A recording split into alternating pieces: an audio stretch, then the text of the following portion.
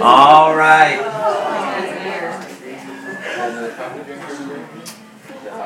Good stuff. Good stuff. So, let's have just a brief moment of confession. Who loves Christmas shopping? Both got two front rows. Oh, thank you for your honesty. Yeah, yeah.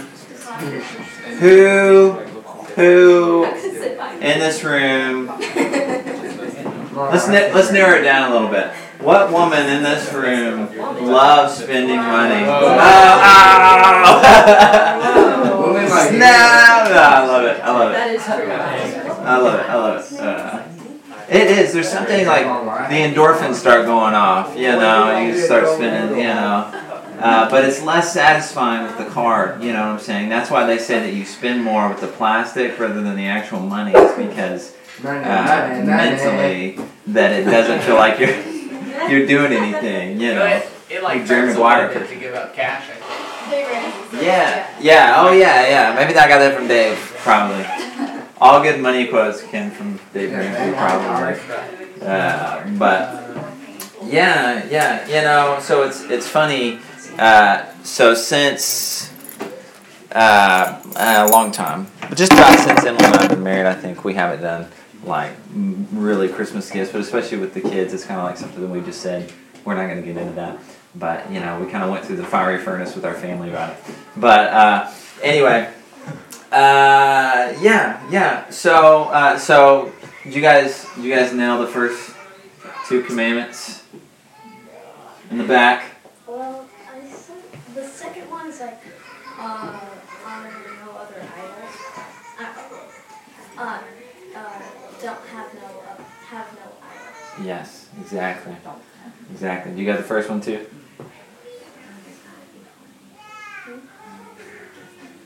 Defer to your sister. There you go, right on. You win some hot cocoa. That's what's up. Yeah. Extra Jesus points if you get all 10 in 10 seconds. Go. Right on. So this morning, our text is probably a familiar text for many of you. Maybe you've at least colored some coloring sheet at some point. Of Shadrach, Meshach, and Abednego, which makes for a great coloring sheet, right? Unless the fourth man didn't show up and the whole thing went bad, then we find some other way to color it, like we do Noah's Ark, But anyway, so we're in Daniel chapter 3, and Daniel's a really interesting book. It's known mostly as apocalyptic literature. And so this term, apocalyptic, apocalypse, that kind of thing, it literally means, it doesn't mean like end times as we sort of use it for, but it means like an unveiling or revealing or something, like an uncovering what is hidden, right? That's what apocalypse means, to sort of unwrap, if you will. And so it's interesting right now too. There's so much going on in the world, and I'm sure maybe you guys have seen all the the naming of Jerusalem as the capital of Israel stuff going on, and the world is in a funny place, and some people don't really know what to do with this information, and some do, and or some think that they do, and so now you got this whole group of Christians, this sort of like dispensationalists, and they're like, this is clearly what's happening here, right? It talks about it in the book of Daniel or something like that. So there's a certain thread of theology, right, that needs Scripture to behave very rigid. It needs Scripture to do certain things at certain times, right, and us to fill in the blanks and that sort of thing.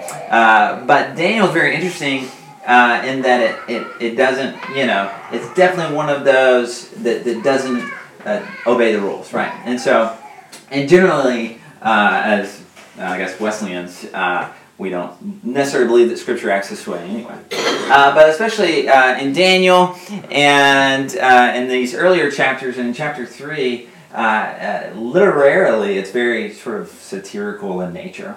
And so I think it's going to be interesting for us to read this text this morning and sort of maybe even pull out a few of those things that you sort of notices as maybe this sort of like satirical, apocalyptic, uncovering that which is hidden sort of text.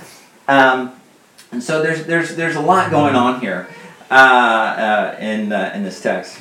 And I wanted to say too, I just couldn't help myself, but I went ahead and got us all a nice gift for Advent this morning, and I wanted to bring it in here for us, and so maybe we can open it at the end. I just want to let it marinate here, and so but let me tell you one thing, not being someone who does Christmas shopping anymore, is that wrapping paper is the biggest ripoff in the market today. And my wife keeps making fun of me. She's like, how are you just now discovering this? Like, it's like when I grew up, like, we had gobs of wrapping paper under my parents' bed, and they had rolls that were this thick, like, and if you got hit with one, like, you're done, you're out, But now they're like rinky-dink, like there's like 12 square feet, okay? And it's like $7 for a roll. Like, they're making some money on this stuff. Like, it's the wrapping paper, it's not the gifts.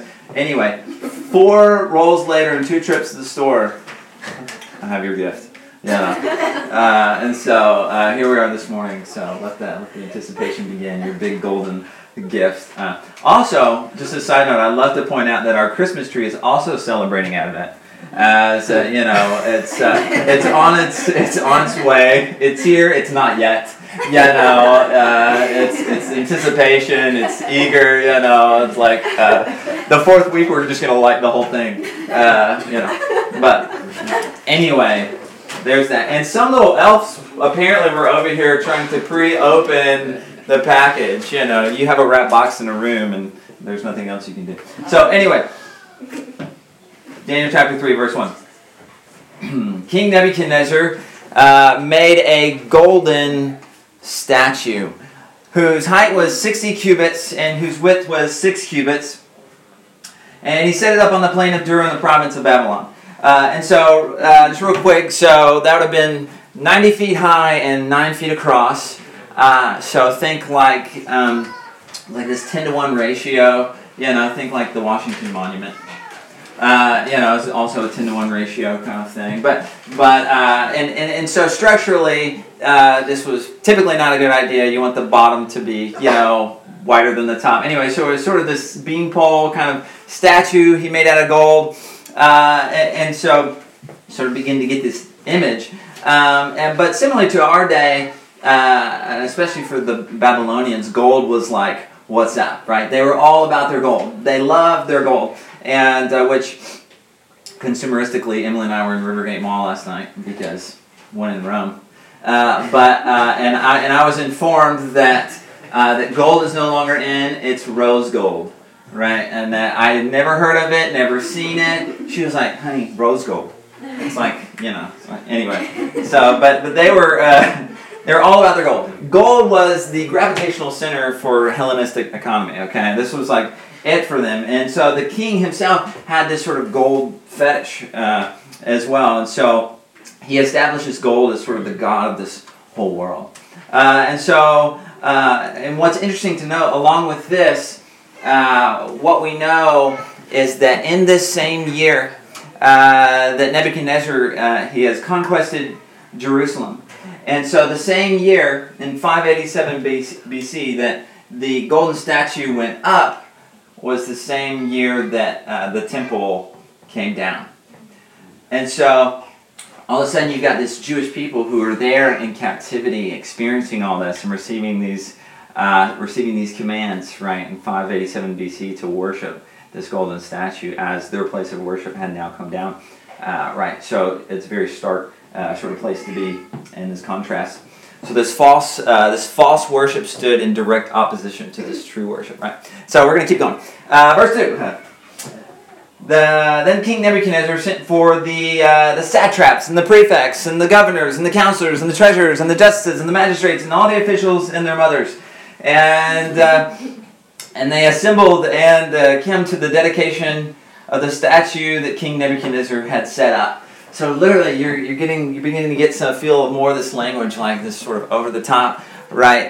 Every single representative of Babylonian power and prestige had come right, to see and to serve this gold, right?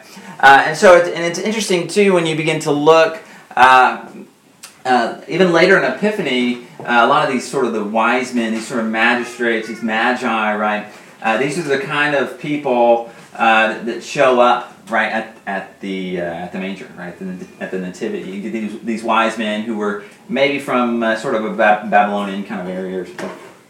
And so you almost get this image now. Here, all these wise men gather at their own nativity here to worship. And so we're sort of skipping ahead in the text, but it's verse 8 is the next one you got there. And it says, accordingly at this time, certain Chaldeans came forward and denounced the Jews, and they said to King Nebuchadnezzar, O king, live forever. You, O king, have made a decree that everyone who hears the sound of the horn and the pipe and the lyre and the trigon and harp and drums and entire musical ensemble shall fall down and worship the golden statue. And so, again, you get sort of this list, this sort of almost hyperbole, just this list, the horn and the pipe. And so, but it's interesting, even if you look a little closer at it, some of the language, some of your text will say pipe or flute, but it was basically this wooden little chiseled like flute dealio that was well known as like as a peasant's instrument, right? Like this is like poor man's stuff, like playing his flute by his little fire or something. But then right next to it you get the lyre, which would have been either made out of precious metals, it would have been made out of like ivory or something. This is like the aristocrat's instrument. Like this is totally different group of people. This is totally different place. And then you get like the trigon, which was like bagpipes or something. So I don't know, maybe they had some Irish people there or something. I don't know. But essentially what it's sort of saying, like people from all walks of life, right? The poor and the wealthy, right? Everyone is demanded of them to come and worship at this statue, right? It's a universal demand of all people. Verse 11, and whoever does not fall down and worship shall be thrown into a furnace of blazing fire. And there are certain Jews whom you have appointed over the affairs of the province of Babylon, Shadrach, Meshach, and Abednego. And these pay no heed to you, O king. They do not serve your gods, and they do not worship the golden statue that you have set up. And so if you remember the story of Shadrach, Meshach, and Abednego a little bit, just right in this previous chapter, they've sort of like, at the end of chapter 2, they sort of gain some ground with the king. They get a little influence, like they're going places in Babylon. But they're also, they are Jews who are being held captive in this place, right? And that's not even their real names, right? If you remember their real names, it's Hananiah, Mishael, and Azariah, right? This happens. They take their names and they give them new Babylonian names, right? But I mean, you got to admit, like Shadrach, Meshach, and Abednego, like that's like way better, It's like it's sort of like anyway. So, but they had sort of earned the king's trust, right? And then now, beginning of the next chapter, right? Now they're like not worshiping the statue, and so you sort of get a little context of why he ends up just so angry. And so then it says, then King Nebuchadnezzar, in a furious rage, commanded that Shadrach, Meshach, and Abednego be brought in. And so they brought those men before the king. Nebuchadnezzar said to them, is it true, O Shadrach, Meshach, and Abednego, that you do not serve my gods, and you do not worship the golden statue that I have set up? Now if you are ready, when you hear the sound of the horn, pipe, lyre, trigon, harp, drum, and entire musical ensemble, to fall down and worship the statue that I have made, well and good. But if you do not worship, you shall immediately be thrown into a furnace of blazing fire. And who is the God that will deliver you out of my hands? And who is the God that will deliver you out of my hands? Verse 16. Shadrach, Meshach, and Abednego answered the king, O Nebuchadnezzar, we have no need to present a defense to you in this matter. If our God, whom we serve, is able to deliver us from the furnace of blazing fire and out of your hand, O king, let him deliver us. Now, I love these next three words. Okay, these next three words are probably the most powerful words in the book of Daniel and have far-reaching consequences beyond this little story, right? You ready? But if not, But if not, be it known to you, O king, that we will not serve your gods, and we will not worship the golden statue that you have set up. Boom. It's like a mic drop. I love it. It's like, dang. I mean, are you hearing this? Like, if our God whom we serve is able to deliver us from the furnace, and out of your hand, let it happen. But if not, if he chooses not to, even then, we will not worship your statue. Like, even then, we will die. We will lose our lives, right? It's interesting, if you look close to the text, the king's like, if you, but if not. And then the Jews are like, well, if there is, but if not. There's sort of this play on words. There's a little bit of a dance that happens here, right? They profess that their God, he can deliver them, but if he doesn't, even if not, then, And so this is like the most infuriating aspect, isn't it, for people who are in power, or people who have influence. It doesn't matter to Shadrach and Meshach and Abednego, right? It doesn't matter, right? Because they adhere to this alternative reality of the reign of God. It doesn't matter. Like, it's so, you see, this is so infuriating, right? And so, because you realize what's at stake for them, right? Literally, the first commandment, right? You shall have no other gods before me. Like, this is big, okay, for these Jews. It's just, you've torn down our temple. You put up this stupid golden thing, and now you're calling me to break the first commandment. You shall have no other gods before me. The second, you shall have no other idols, right? Literally, it goes on to say, and whether in the form of anything that is in heaven above, or that is on the earth beneath, or that is in the water under the earth, you shall not bow down to them or worship them, right? Exodus 4 and 5, right? And so, what do you do when someone tells you you're not allowed to keep the first commandment anymore, right? What do you do? What do you do when the king says you're not allowed to follow the first commandment anymore, right? What do you do, right, when, how do you respond when your very way of worship is being threatened, right? I mean, how do you respond? How have you responded, right? How do we respond? Moving on. Covering some ground here. Then King Nebuchadnezzar was so filled with rage against Shadrach and Meshach and Abednego, and it says his face was distorted. Right? I love this, right? Because you have to remember how we get the scripture, right? This is passed down from like oral tradition, over years and years and years and years. And the detail that remained over the late night stories and the campfires and everything, or that somehow got put in there, was like, and he was so angry that his face was distorted, and the kids are like, and you just imagine these details being and eventually written down, He's so angry his face is distorted. And he ordered the furnace to be heated up 7 times. Right? Hotter than it's ever been. Right? This perfect temperature, right? You're sort of hearing it, aren't you? And so 7 times more than customary. Historians actually say that these furnaces at max could go all the way up to 1,800 degrees Fahrenheit. Like just literally. So like stupid hot, right? Like this doesn't even make sense.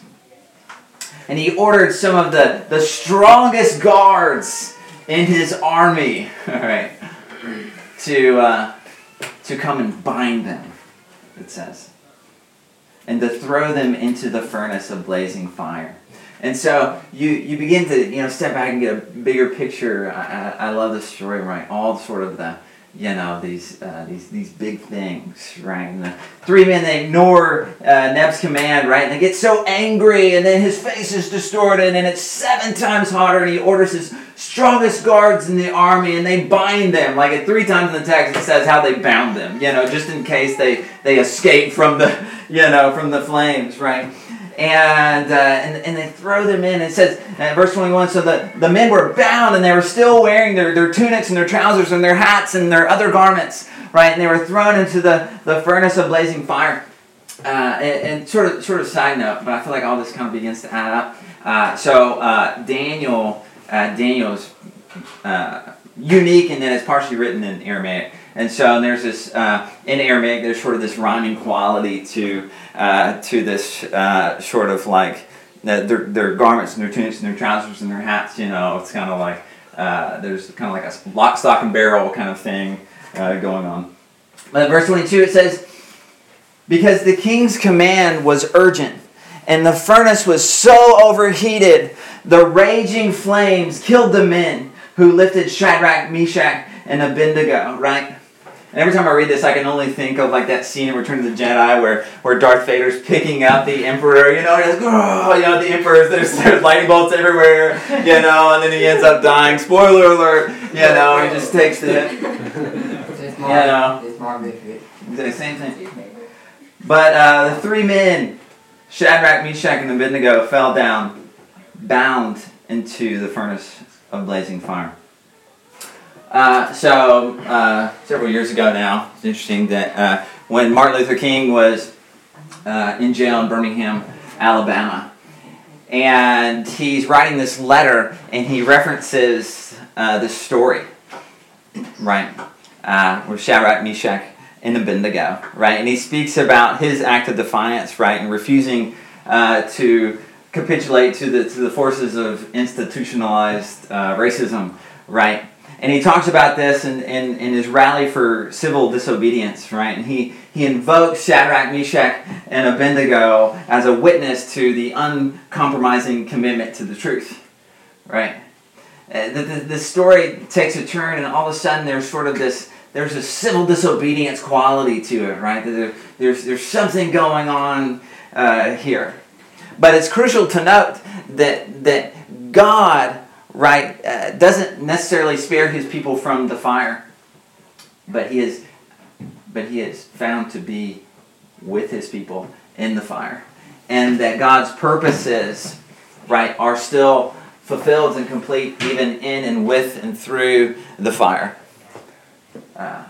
And so, question for us becomes, how far are we willing to sell out our most basic convictions before we say we can go no further, right? How far are we willing to sell out some of our most basic things we say we're about, like the first commandment, right?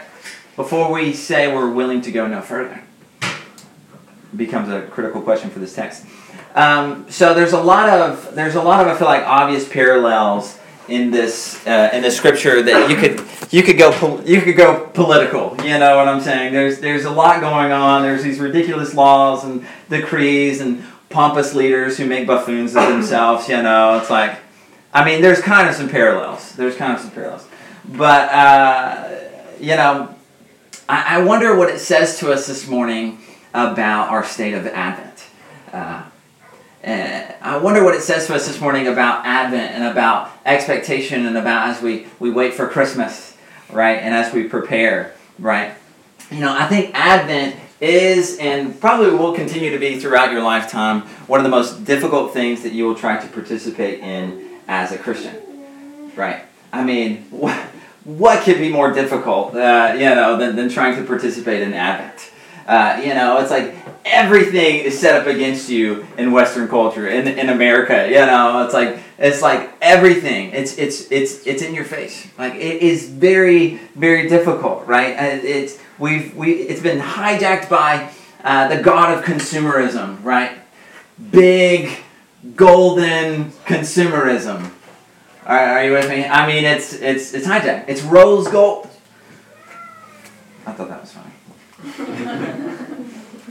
So the season comes along, and the lights come on, and then they start playing Bing Crosby, and then you're like, oh man, it's like a call to worship. You know what I'm saying?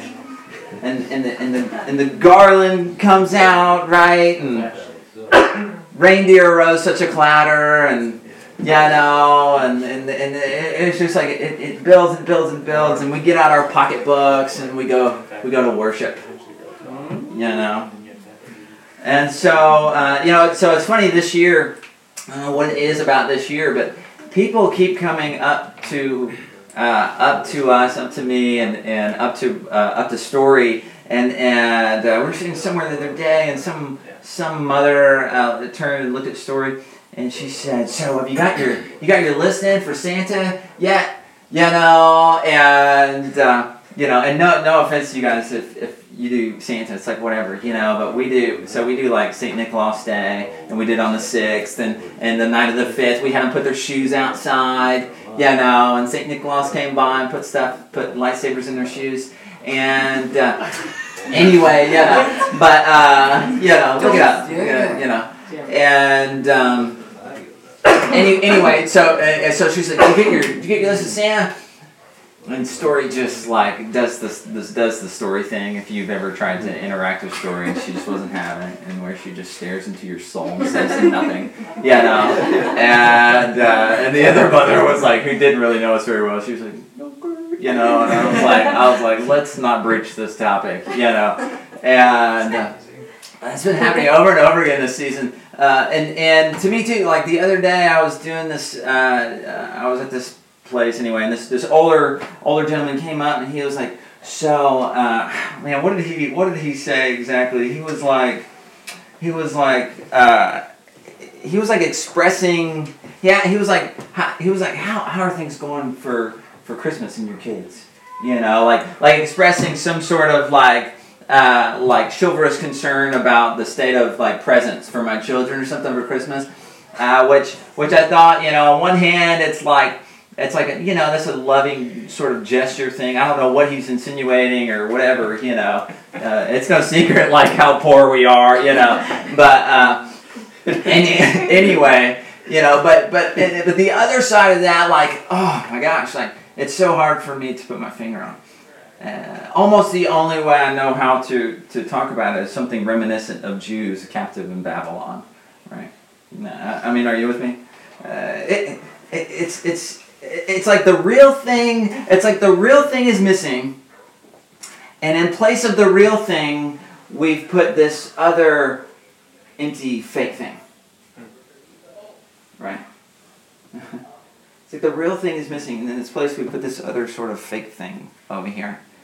And I find it interesting, and maybe take this as you will, but I just can't help but point it out is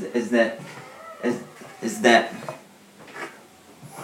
on Christmas morning when we find ourselves like this under the tree, right? And it's like literally we find ourselves in the posture of worship. Isn't it a little ironic? And it's like, and again, like I'm not here bashing Christmas gifts. Like that's not the point of what I'm saying. But I wonder if sometimes, if at any other point during the season, we find ourselves in this posture.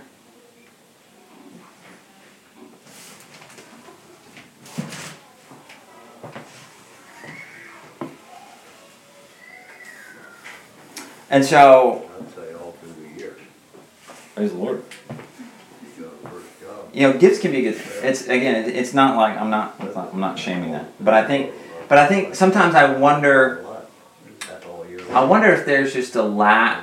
Sometimes we just lack something better to do, So we've like confounded my family, my parents. I think still hate the fact that Emily and I don't do gifts, and then still somehow we do dirty Santa. I don't know, and it's just confounding. But it's like, what else would we do on Christmas? It's like it's interesting. But come on, I think there's a little like we got to get a little honest with ourselves sometimes, because like the endorphins are released when we get something new. Like when we crinkle paper, like, oh my gosh, like please crinkle some paper right now, like. It's like there's something that happens when we smell it, and when we get that new thing, and it's a surprise, and the wrapping, right? I mean, praise the Lord, it's just fun, But I was chatting with a girl who was cleaning my teeth the other day, so I wasn't really. It was an awkward chat, And it's like, why do you have to try to talk to me when you're cleaning my teeth? Because I cannot respond to you. But which is probably for the best. But she was saying we were having this conversation again, yet another one, and she was saying, I expressed how I was like, oh, we try not to, we do our gifts another time, blah blah blah blah blah, and she was like, yeah, we really try to do that with our kids too, but I just want them to have the same experience that I had growing up and that. But she was like, I just don't know if I can afford the $1,800 mountain bike this year, I was like, yeah, it was like, and then I started telling her about Earth Tone. I was like, I've come across a couple mountain bikes. I'll save you one or something, like freebie, fixer upper. So don't get me wrong. Like as a kid, I loved opening up a Ninja Turtle on Christmas. Like, right, that's my favorite too. Like that and Batman. Thank you. And I still have them. I still have them all. I can't even let them go. I've kept them all. And so, but I think for a lot of us, we were a generation who had consumerism for Christmas, right? We had something else for Christmas, and I think perhaps to be a Christian, I think so. The kind of where we're going, I think, is to be a Christian in Advent in America in 2017 is a little bit like trying to be a faithful Jew forced to live out your faith in Babylon in 587 BC. But it's literally that hard. And you start messing with people's Christmas, and it's like messing with their American rights. It's like Christmas. We think about Christmas as the time we're supposed to get have a free pass to be consumeristic. It's like it's Christmas. It's like I like a free pass, right? Rather than thinking about Advent and Christmas as the time where we get to be free from that which consumes us. Whew. All right, verse 24. We're going somewhere. We're about to sing up. Then King Nebuchadnezzar was astonished and rose up quickly, and he said to his counselors, "Was it not 3 men that we threw bound into the fire?" And they answered the king, "True, O king."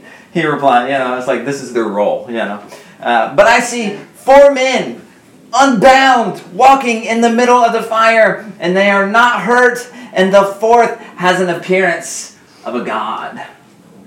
Nebuchadnezzar then approached the door of the furnace of the blazing fire and said, "Shadrach, Meshach, and Abednego, servants of the Most High God, come out, come here." And so Shadrach, Meshach, and Abednego came out from the fire, and the satraps, the prefects, and the governors, and the king's counselors gathered together and saw that the fire had not had any power over the bodies of those men. The hair of their heads was not singed, their tunics were not harmed, and even the smell of fire, did not come from them.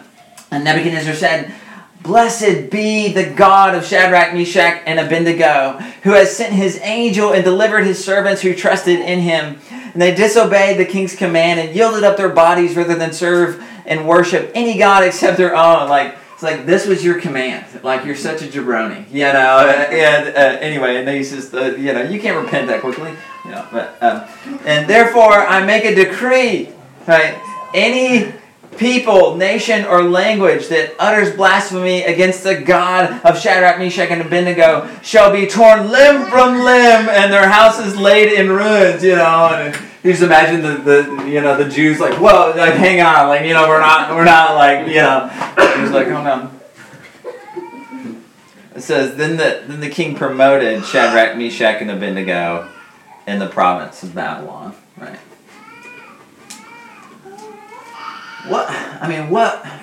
What was going through their minds? Like, people die in the fire.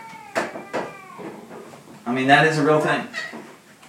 It's like they held on to their commitment, like even in the midst of a foreign land, foreign people, foreign rule, foreign law, right? Foreign gods. And so, closing this morning, I wonder what some of the temptations for us are this morning in a season of Advent, and what it means to be a Christian, even in America in 2017, right? What are some of the temptations for you this season? What are some of those laws? What are some of those false images? I wonder, But you better be careful, because if you set yourself up against too many of those things, right, that even quite a few, Christians in the Western world, right, hold as dogma. I mean, you're gonna get thrown in the fire, right? Personal experience. But even when you're in the fire, you have to know this morning that you're not alone. Jesus says in John 18, "My kingdom is not from this world. If my kingdom were from this world, my followers would be fighting to keep me from being handed over to the Jews. But as it is, my kingdom is not from here." Pilate asked him, "So you are a king?"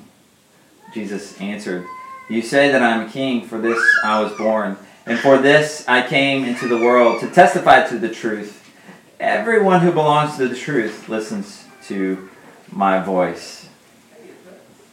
And so this morning, to close, do you know that everything you wear, everything that you eat, everything that you drink, everything that you decorate your house with, right, speaks about what you believe about heaven.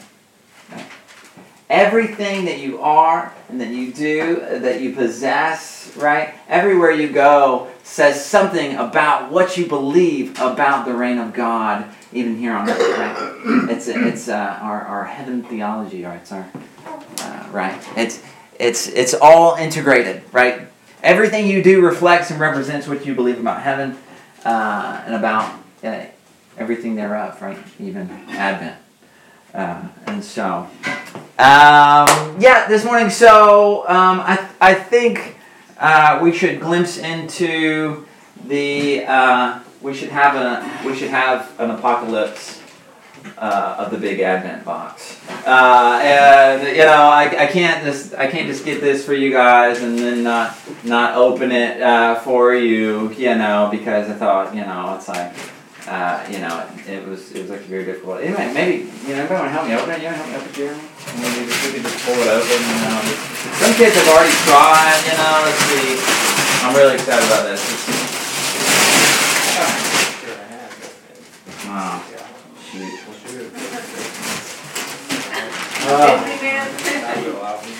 It hasn't come yet. It hasn't come yet. Sorry. Well, that's the problem with Advent gifts. It just hasn't come yet. I'm sorry, guys. Well, maybe we can open this other one. We'll save this other one for. You must not have Prime. We'll save this. Yeah. Amazon Prime. Yeah, I guess. So that's tough. I'm sorry, guys. Well, I'm going to talk to the elves myself about it. So this morning, don't be surprised when it turns out that this whole other thing, the thing that we've replaced the real thing with, right, that comes up empty. And that we find that the whole thing was just a shell. So this morning, may you find yourself waiting. May you find yourself in expectation. May you find yourself in a posture of worship. Not at the God of consumerism or image, right, but at the feet of Yahweh, our King, right? And when the world makes a cacophony, right, of the trigon and the lyre, right, and the flute and the pipes and the drums, because it is, and it's everywhere, and it's loud, and it's unavoidable. And when it calls you to worship this season, may you think twice, and may you find yourself even willing to go into the furnace, right? Knowing that your God is with you as we together walk Christian into this new kingdom. So let's pray this morning, and we're gonna close out with some announcements and some Eucharist this morning. So, Lord God, thank you for this ancient story that continues to shape us and fill us and move us and change us, Lord. We give you thanks for this.